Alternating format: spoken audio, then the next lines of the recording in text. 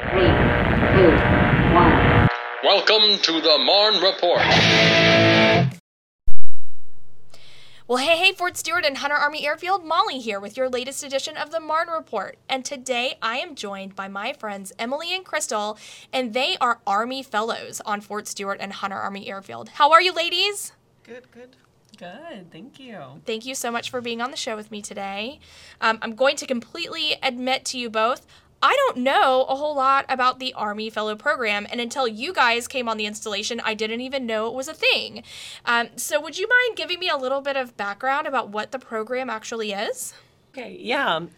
So my program, at least, I fall under Career Program 29, which is now, I believe, being meshed into the Installation Management career field, something on those lines. Sure. And I found this during college, actually, because our program, at least I know mine, I believe yours as well, Crystal, has to be within 2 years of graduating. Yes, that's correct. Perfect. Yeah. So you have to be a recent graduate within 2 years of getting your degree. So there's no age limit there. It's just you have to be recent. So Cool.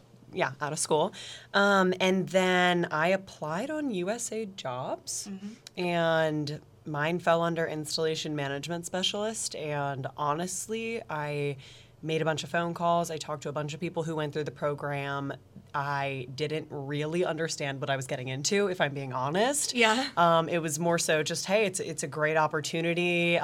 You learn a lot of great things and really just make the most of your experience. And I said sure, and that is how I'm here. So that's me. That's awesome. How about you, Crystal? Mine's a little bit different. I am a recent graduate, but I'm an Army spouse. So when we got orders to Fort Stewart and we were PCSing here, of course I got on USA Jobs to see what was open in the area. I was a housing manager already in Alaska.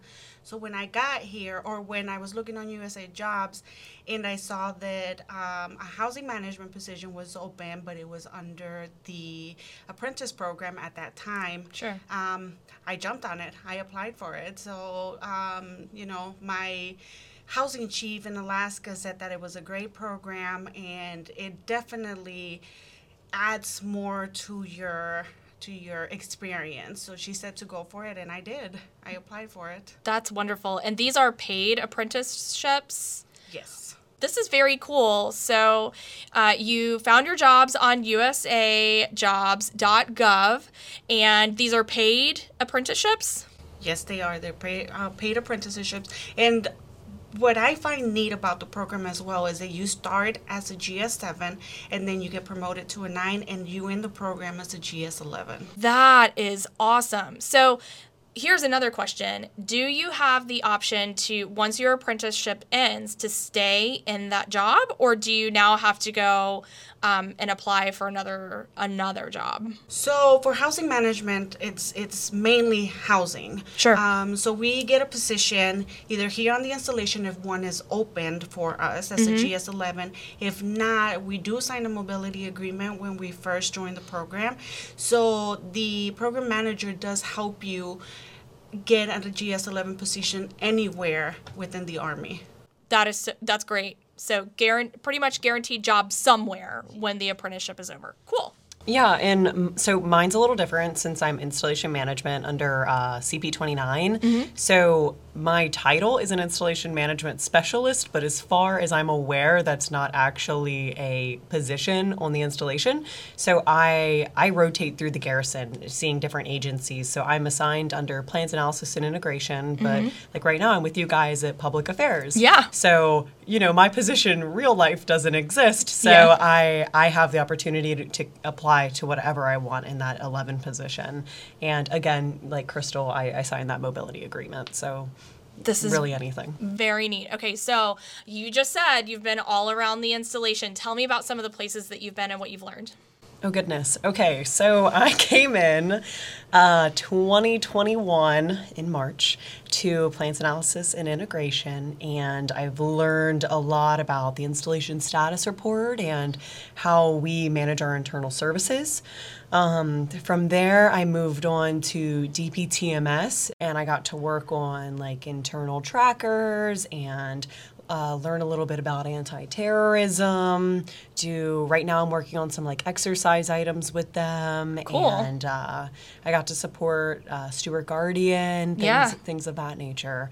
From DPTMS, I went over to the Directorate of Public Works, where Crystal works.